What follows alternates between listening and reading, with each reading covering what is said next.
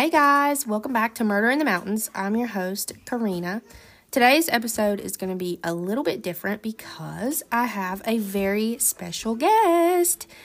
Chelsea Browder will be joining us today to read some Reddit stories, some super creepy things that she found online.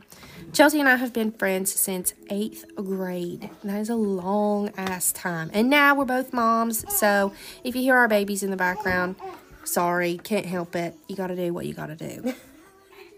Hey everybody. So as a true crime /horror/paranormal lover myself, I often find myself deep in the archives of Reddit's scariest stories. Whether it's creepy ask Reddit, creepy encounters, or true crime discussion, you can bet I'm reading something that would horrify most people. One of my favorite subreddits on Reddit is Let's Not Meet, a truly terrifying, sometimes disturbing list of people's encounters with crazy ass people. I've read some of the most fucked up, bone-chilling stories on there, and in my opinion, sometimes the scariest things in the world involve the creepy scumbags that get pure pleasure out of scaring people to the point that they need therapy. So I compiled a few stories that have personally traumatized me from being a functioning member of society.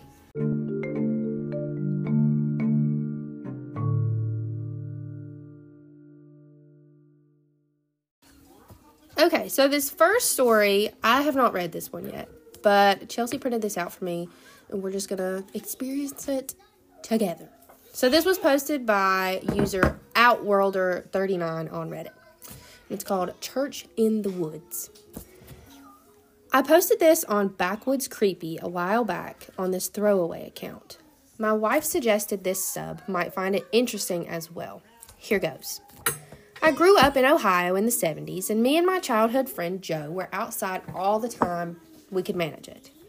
Joe lived on a farm that bordered a pretty big forest, and my parents would drop me off in the morning, and we'd stay in the woods all weekend. We'd only come out for school. We loved pretending we were frontiersmen. We'd build shelters, traps, practice making fire with sticks, the whole 9 yards. When we got to be in high school, we got this notion to pull a Stand By Me. This was based on a movie of the same name that had just come out. The idea was that we'd walk the railroad tracks out in the country, but instead of looking for a dead body, we'd find cool bridges to fish from and camp a little ways off the tracks. Of course, we knew this was dangerous and we'd likely be trespassing, but we were kids. We had a lot of fun. We did find beautiful rivers, and we discovered bridges no one went to. We fished, and we hid from trains. At night, we camped in the woods just near the tracks and made small hidden fires. Nothing bad ever happened. It was idyllic. In fact, it was so fun, we did it multiple times. Never had a problem. Well, it seems like there must have been a problem at some point. After high school, me and Joe went our own ways. We both left home, but always stayed in touch and always tried to coordinate visits so we'd see each other occasionally. Oh, that's sweet. Well, one summer in the mid-90s, it worked out that we were both in town for about a week. We'd do stuff with family in the day, and at night we'd either catch drinks at a bar or sit outside Joe's house around a fire and talk about the old days. One night, me and Joe got to talking about our Stand By Me trips. Well, nostalgia and beer are a hell of a mix. Soon we decided to take a day, walk the rails, camp one night, and walk home. The day came. We started out early morning. We had my wife drop us off in our old spot where we used to start, right outside our hometown.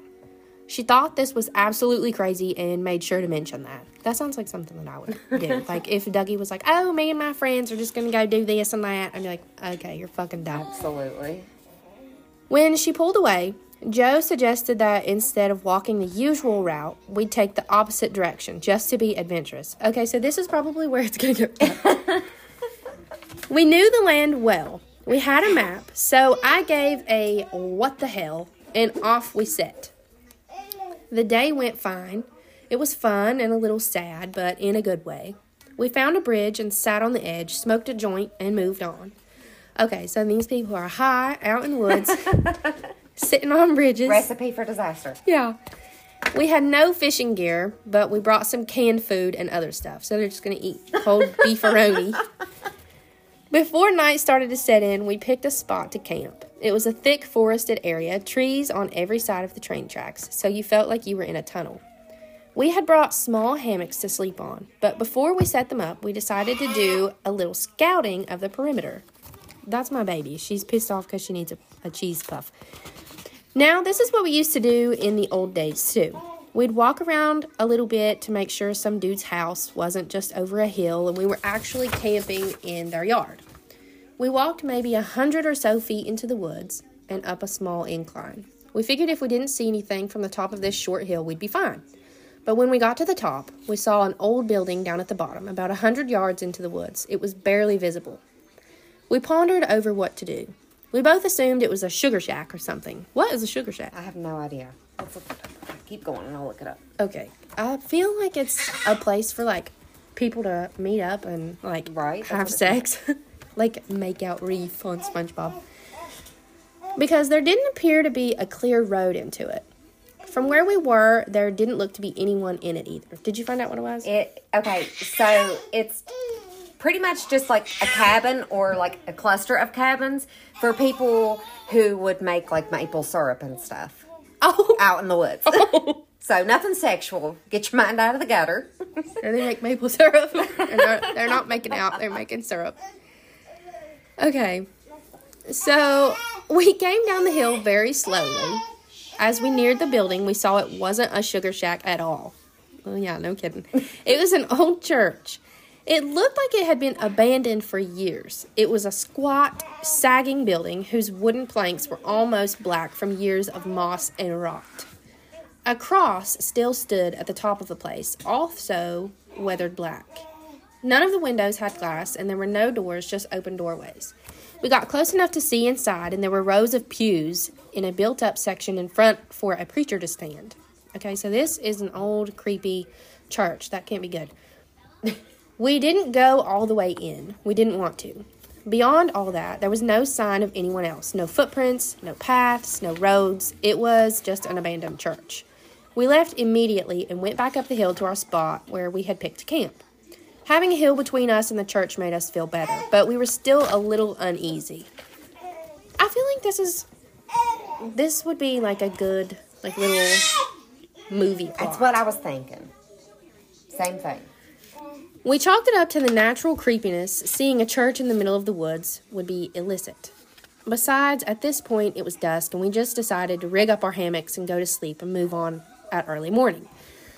Night set in. As we lay in our hammocks and shot the shit, we began to hear something in the direction of the church. Oh, this is great. Our conversation about it went a little like this. Did you hear that? What the fuck is that?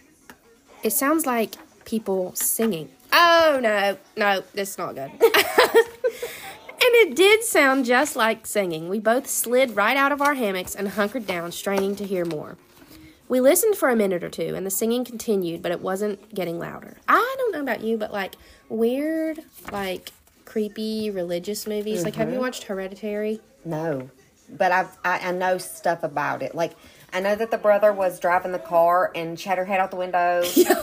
And there was a tree involved, but I don't know much about it. But there is something that's specifically horrifying about, like, a horror movie that's about religious things, just because we think of religion and we think positive things. Yes. Like, I don't know. It's creepy. It's weird. And I don't know if you guys have watched Hereditary, and if you haven't, I'm sorry, I'm about to give you, like, a little spoiler, but, like, there's this tree house at the end of the movie. And the son, I can't remember his name, but he's a fuck in the movie. Like, I can't stand him. He's always crying, and he's like, wah, wah. It's, like, the weirdest thing I've ever seen.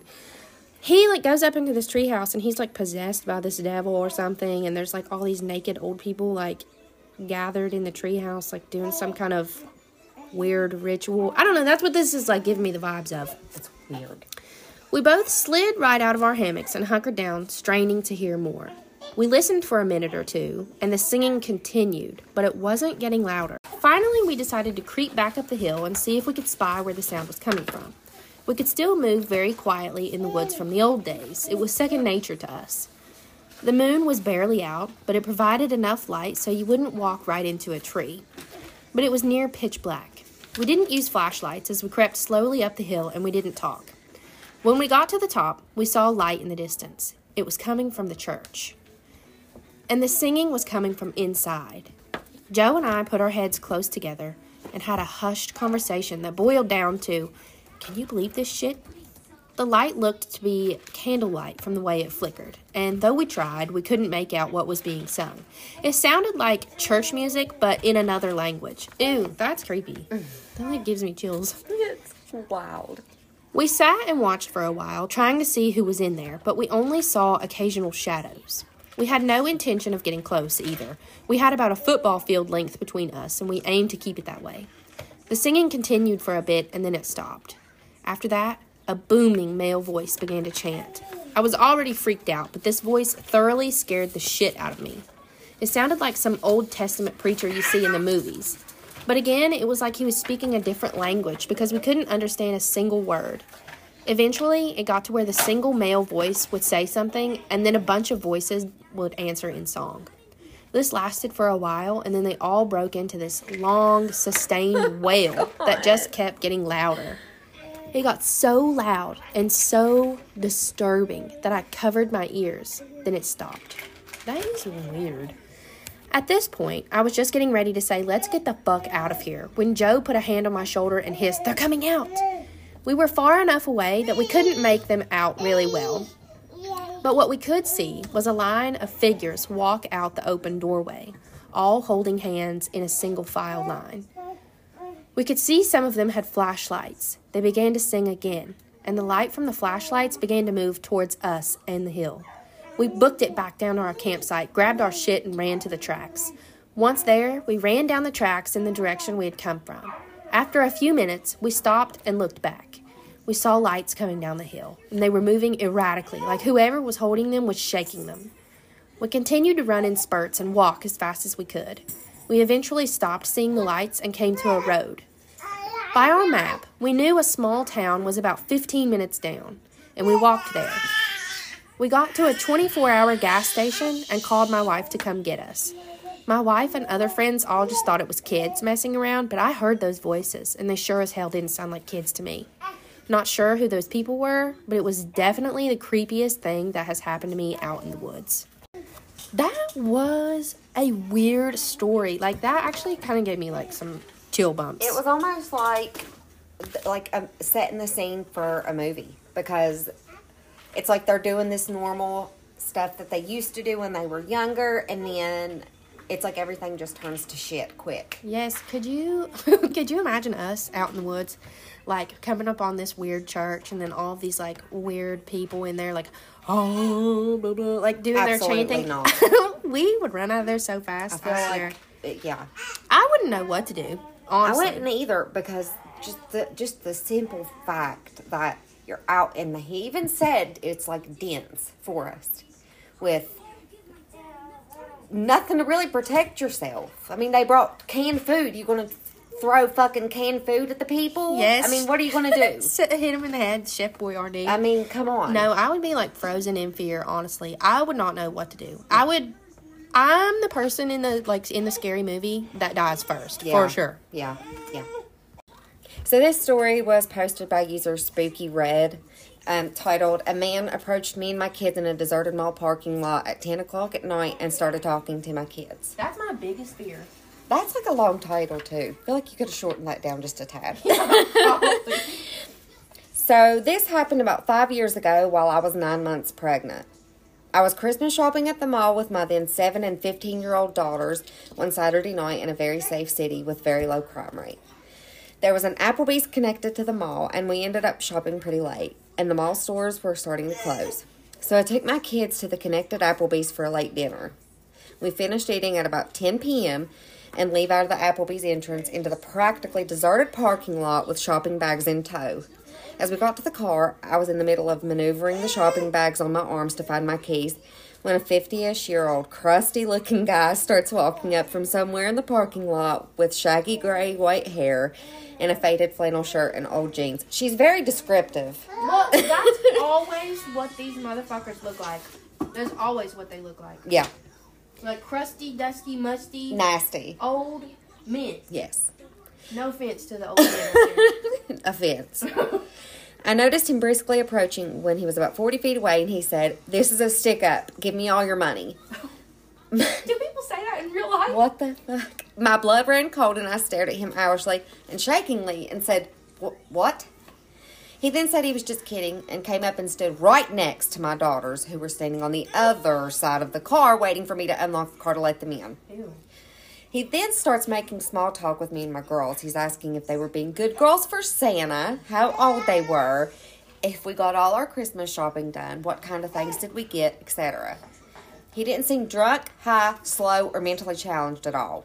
He was very coherent and seemed of sound mind. See, I feel like people like this make it weird and awkward for actual really nice older men to be like, oh, you have such cute kids. Because they're, like, I've been approached by old women, old men, and sometimes they just want to see the baby. You know, they have grandkids and they love kids. And it makes you so skittish to even let them look at them. Yes, like you can't help but to be hyper aware because of all the freaks out there, and you never know. Like it could be this sweet old lady that's trying to traffic your child, and you think she's just Granny from down the street. Exactly. Mind you, I was a heavily pregnant woman, along with my 2 daughters, in a mostly deserted parking lot at 10 o'clock at night, who was being approached by a stranger who came and stood right next to my kids on the other side of the car, just shooting the breeze, talking to me and my kids with his hands in his pockets and occasionally looking over his shoulder. I didn't want to aggravate him, so I was politely conversing with him and trying to look calm and nonchalant while trying to disguise my frantic hands digging inside my giant purse for my car keys. This exchange went on for a couple minutes while he periodically kept looking over his shoulder. I was silently panicking and trying to politely keep the situation from escalating by calmly and nonchalantly talking to him, while also trying in vain to find my damned car keys to get us out of there. They were in there hiding good. I felt that at any moment he was going to pull a knife or a gun or rob me, and my kids were right next to him, away from their mother on the other side of the car, and I couldn't find my fucking car keys to get my kids into this car safely. That is the worst. That is so terrifying. That's why, like, lately I've been attaching my keys to my wallet because my wallet is a lot bigger and I can find it easier. Yes. There has to be, some way to get to it quickly in those kinds of situations, because you never know what's going to happen, and you don't know how much time you have to keep yourself and your kids safe. Right. He kept trying to engage them in conversation, and I could see that my oldest daughter was a little weirded out, and she kept glancing at me to gauge my assessment to this situation. And being that he was only talking and acting friendly, and I was doing my best to stay calm, they were oblivious to the alarming situation we were all in. And being 9 months pregnant, and that I was no match for this full-grown man, especially if he was hiding a weapon. While still desperately digging for my keys, I tried to politely give him hints that the conversation was over by saying things like, "It was nice chatting with you, but I got to get these kids to bed," and "It was nice meeting you," and telling my girls to say that it was nice meeting him too. My polite attempts to get this guy to leave were not working because he kept sidestepping my attempts and asking them what their favorite school subjects are and how nice young ladies they were, etc., while I was struggling with the shopping bags and digging in my giant cluttered purse for my car keys. My outgoing 7-year-old was completely oblivious to how not okay the situation was because he was being friendly and because of the whole "I'm with mommy so I'm safe" child mentality. So she started to talk about what she picked out for Daddy for Christmas and started enthusiastically talking about kids stuff and asking him if he knew what Minecraft was and keeping this creep from leaving us alone by keeping him engaged in the conversation. I would be so pissed. I understand. Right. But I would be like, would you please shut up? Yes, stop asking this man if he knows what Minecraft is. He's trying to kidnap us. I know it. Oh God. They didn't realize that I was becoming desperate to get them the hell out of there. Then I suddenly felt this sinking feeling of dread when I realized that I may have lost my keys in the mall and that we were stuck outside with this strange man who kept looking over his shoulders and was showing no signs of walking away. And I was thinking that he was waiting for the perfect moment to pounce. All he had to do was grab one of my girls and threaten their life, knowing it would make me do whatever he wanted as long as he wouldn't hurt them. I started to feel my adrenaline spike, and my heart and stomach started doing flip-flops, and I felt like at any moment shit was going to go down as the gravity of realizing that there were no other people or witnesses around and that we were totally alone with him at that moment. The odds were stacked against us, and that he has his chance. Then all of a sudden he was like, "Okay, it was nice talking with you. See you later," and walked off in the same direction as to which he came. It wasn't until then I found my car keys and unlocked the car and told my kids to get in fast. And I got in too, locked the doors and started the car and drove the hell out of there. My 15-year-old lightheartedly and jokingly said, okay, that was weird, and laughed. I was overwhelmed with relief, and then I was confused over what just happened. I thought to myself, why the hell would a guy of seemingly sound mind think it was totally acceptable to go out of his way just to approach a woman and her kids in a deserted parking lot late at night just to chit-chat? And literally the first words that he spoke were, This is a stick-up? What the hell? What a good opener. But being that nothing bad happened, I brushed it off and joked about it too. When we got home, my husband greeted us and asked how shopping went, and I said it went well. And my 15-year-old told him about what happened in the parking lot and how weird it was and was kind of joking about it. I started joking too, saying how I was mentally having a panic attack while trying to look calm, and I started making fun of myself by telling my husband how I was attempting to inconspicuously rummage through my purse to find my car keys. My husband went completely white, and I acknowledged this horrific look of alarm, and I assured him that, albeit creepy, the guy was just talking and eventually left on his own. Now, my father-in-law is a retired sheriff deputy, and my husband went through the police academy training after graduating high school. And being that the knowledge he gained from that, plus growing up with a cop for a dad, I found out why my husband looked absolutely horrified when I told him the details. What my husband told me completely rattled me to the bone. My husband told me that he was 100% sure that the reason that this guy was hanging around us and just chit-chatting was because he was waiting for me to unlock my car. And the reason why he was standing next to our kids was because once I unlocked the car and the kids started getting sad, he was most likely going to force himself into the car with the kids and hold a knife or gun to them to gain leverage on me to force them to cooperate, knowing that I wouldn't abandon my kids, which would force me to get into the car with them and do whatever he wanted me to do, which most likely would be to drive to a remote location and do God knows what. Yeah, it's literally hard to tell. Listen, this is another, I don't feel like it's very irrational, but I feel so nervous when my kids are in the car and I'm pumping gas. No, it's not, because somebody could jump in. Mm-hmm. Yes, that somebody's going to jump in my car and just whiz away. Uh-huh. That is one of my biggest fears. I feel like as a mother, you're never more vulnerable than when you're leaving shopping or getting out to shop and you're getting your kids out of your car. Yes. Your back is turned. Oh, God. There's nothing in that moment that makes you more vulnerable than that. Yes, I completely agree. And being that he wasn't wearing a mask suggests that his intentions were to also leave no witnesses to identify him. Oh, my God. Oh. I then remembered that he was positioned by the backseat passenger door where my 7-year-old was standing by waiting to get in. My husband then told me that the most likely reason why the guy ended up leaving was because it took so long for me to find my keys, and the longer it took, the more anxious and spooked it made him.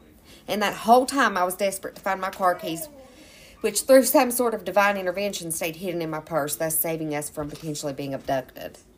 Have you ever had, a weird experience like that happen to you personally? Yes. So when Harper was, maybe a year old, we had went to Dollar General on Main Street. And if you're from Boone County, West Virginia, you know how rough that the Dollar General on Main Street used to be.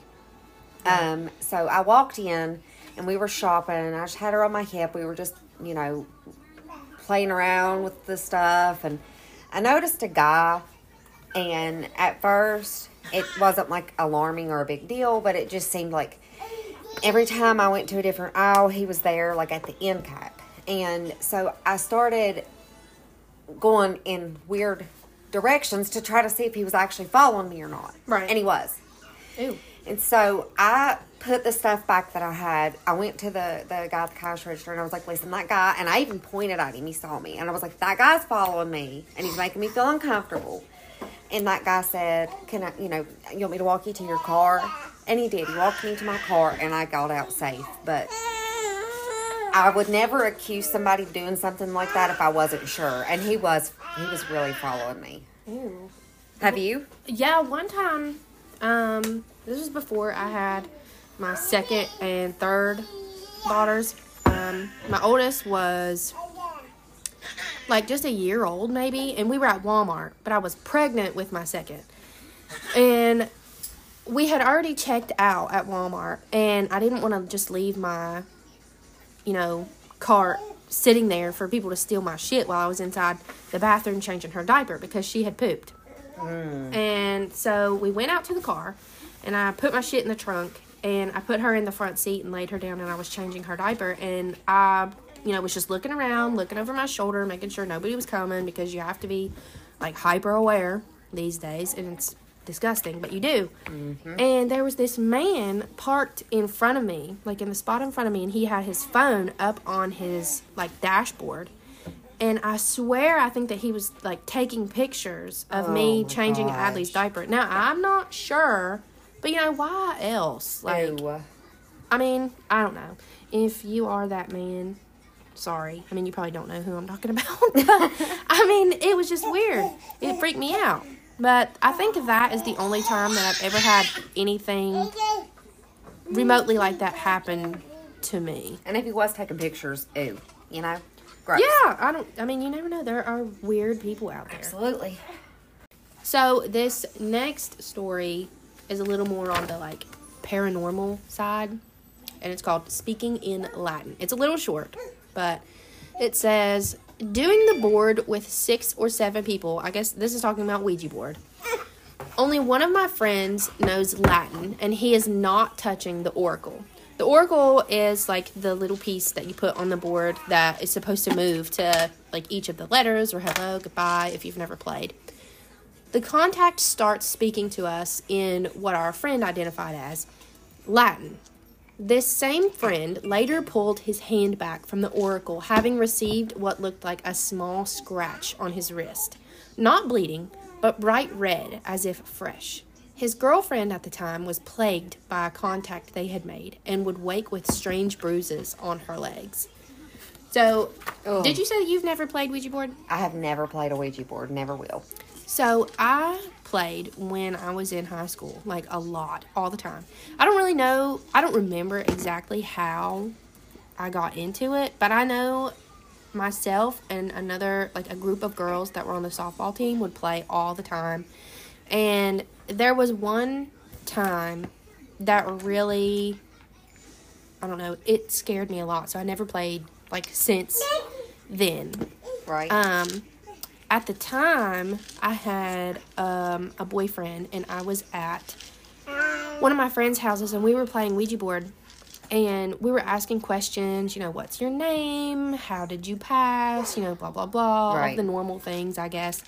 And if you don't know anything about Ouija board, spirits can pretend to be something that they're not. Right. Like, they can pretend to be nice. Or like a little girl. Yeah, and they're really fucking evil. So, this guy was talking to us, like, really nicely. He was just giving us all the info that we wanted, answering all of the questions super nicely. And all of a sudden, it, like, completely switched up. Oh, my God. And, it started to talk, like, directly to me. Oh. And my boyfriend at the time was away at college, and this spirit said that on his way home, he would die in an accident. And I was like, what? Like, how is he going to die? And he was like, texting. Oh, my God. And I was like, oh, my gosh. So, I don't know. It just freaked me out so bad. The next day, my boyfriend at the time was supposed to come home. And I was like, please do not text me. Like, please don't talk to me at all on the drive home. I'll just see you when you get here, whatever. But, I don't know. It just really freaked me out because this spirit knew, like, certain things about me that maybe nobody else in the room knew. Like, not even my friends. I don't know. It was just super creepy. But I used to play all the time, and I actually think that something is, like, attached to me from playing all the time. Like, because weird shit happens all the time at my house. Like, and I've moved several times since then, and weird shit always happens no matter where I go. So, I know Halloween is, like, well on its way, and it's spooky season and all, but please, just save yourself the trouble. And do not even bother with a Ouija board. It is the worst mistake that I have made, as a kid. And it still, fucks with me to this day. So just save yourself the trouble. Don't even do it. There are so many rules that are easy to break that can, like, let shit off of the board. It's just not worth it. And if you're going to play, never, ever, under any circumstances, play alone. Oh, yeah. That's, like, number one rule. And don't play in a graveyard. Like, that's a big rule, too. Mm-hmm. Because there's just, like, so much shit, like, so many spirits in a graveyard. You don't know who's who. You don't know what's what. You don't know... Their intentions, anything. Yeah. You don't know what these people were like in their, living stage. So, it's hard to tell what they're like in the afterlife. So this last story comes to us from Lumpy Passage 6447. Did you ever watch Adventure Time? No. Is that what that's from? No. Well, it reminds me of one of the princesses, Lumpy Space Princess, where she's like, yeah. oh my god. I don't know. It just reminded me of it. Okay, that's what that's from. Okay. This one's titled The Cat Tried to Warn Us.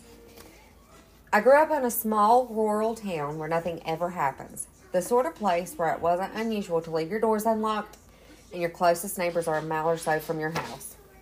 Our family also had this old giant cat, Tag, who was a bit of a drama king, but we loved him. One summer when I was around 9 or 10 years old, the cat starts going ballistic. Tag generally slept in my room, curled up next to me until I fell asleep and then would try to get up to do whatever cats do in the night. Occasionally, he would meow or try to wake me up on unfortunate nights when he could see the bottom of his food bowl and needed a midnight snack. Usually, if I ignored him, he would give up or rarely go to try to wake up my mom instead. This night, however, he bangs against my parents' bedroom door until he gets in and is meowing loud enough to wake us up. Our bedroom doors were next to each other, and I called a Tag to come to bed because it's almost 2 a.m. He is having none of it and is carrying on. My mom gets up, goes down to the kitchen, and then huffs back up with Tag on her heels, still meowing insanely. She said his food bowl had plenty of food, and he just walked her to the door of the kitchen. God, I would be like, shut the fuck up, please. I'm trying to get some shut-eye around here. If it's not the kids, it's the animals. Yeah, for real. Tag was an indoor/outdoor cat, but had his own cat door through the garage, so there was no need for one of us to let him out. My mom said my brother must have left the kitchen door open and just the screen door was shut, but she wasn't holding it open forever, just for the cat to stand there and not go out. She shut the kitchen door and went back to sleep, finally shutting her bedroom door this time, so Tag couldn't let himself back into their room.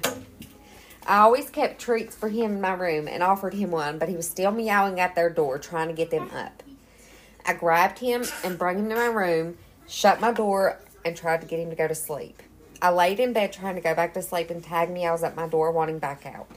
I finally opened my door, and he bolts back downstairs towards the kitchen, and that's when I heard what sounded like a door slamming. Oh, my God. I have 3 older siblings, though, and someone is always up watching TV or running to the bathroom, so I think nothing of it.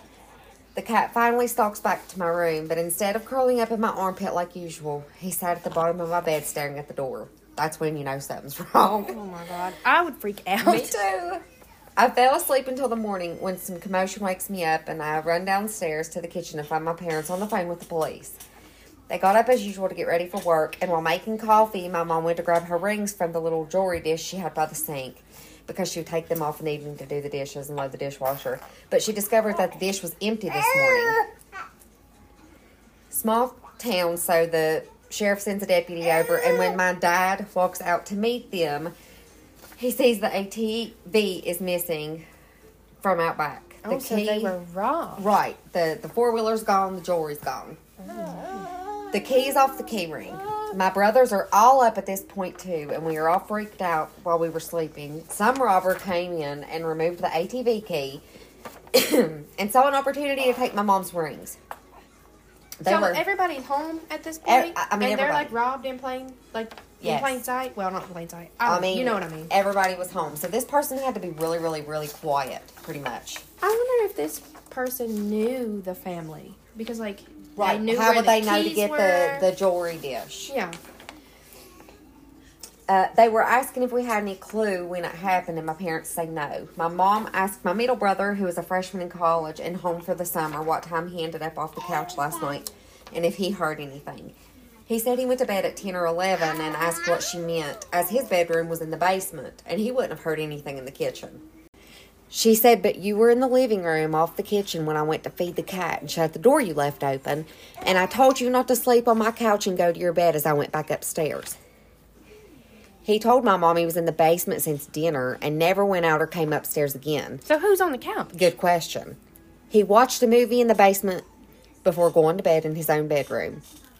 She goes white and realizes that the cat must have been trying to warn us that someone came into the house. And the robber dove onto the couch and covered up to hide when she came into the kitchen and exited after she went back to bed. Oh, my God. So she was literally, like, right there with whoever was in their house.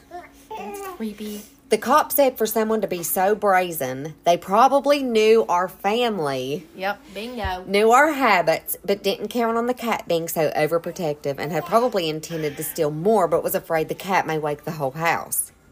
I'm thankful for the cat. That makes me like my cats a little more. Really? I hope that my cats love me enough that they're willing to save my life. It's not usual for a cat, but I'm for it. I would expect it more from, like, a dog. Me too.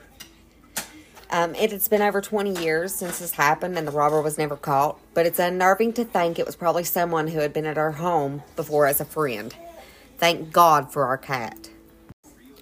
I feel like my cat would definitely not save me. I mean, he loves me and I love him, but I just don't think that he's smart enough. No, I feel like when you're, if you have cats, they're more of like feed me and leave me alone type. Pet me, love me, but right. don't pet me too much or I'll scratch you. Right. They're not dogs. Let's just say that.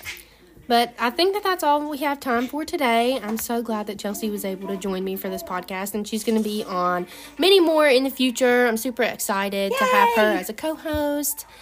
And with that being said, I don't have any pictures, obviously, for any of this stuff to post on the Facebook page. But we did take some pictures here while we were recording because we had the babies here. You know, we're moms just trying to do our job that we're not paid for, but still, whatever. Also, I just want to give the National Human Trafficking Hotline number just because we talked about some of that, and I feel like, you know, if you're out and about and you suspect somebody is a victim of human trafficking, or if you see some creepy man or woman or whatever, you can give this number a call and, you know, give them the info. That's 1-888-373-7888. Well, thank you so much for having me on. It's been so much fun. I can't wait to do it again. I hope you guys enjoyed this episode. We worked really, really hard on it, and the babies didn't make it super easy, so we've busted our butts to get this done. Yes, we definitely worked so hard on this episode. I mean, you heard throughout babies wanting something to eat, and they're playing together, you know, just being babies, but I mean, we made it work. Chelsea would, you know, read her part, and I would entertain babies and do my commentary, and then we would switch, and she would do the same thing. So I'm super proud of this episode. I'm so happy that we got to do it together, and, you know, we pushed through it with our cute little co-hosts making noises in the background. Be sure to check out the Murder in the Mountains Facebook page. Give a like, maybe share, leave a comment. Tell us what you thought about this week's episode. We would love to hear your feedback. We would love to hear, you know, whether or not you would like to have more episodes like this, or just stick to true crime, or make this a every once in a while kind of thing. We want to know. I hope that you have a great rest of your weekend, and I'll catch you next weekend.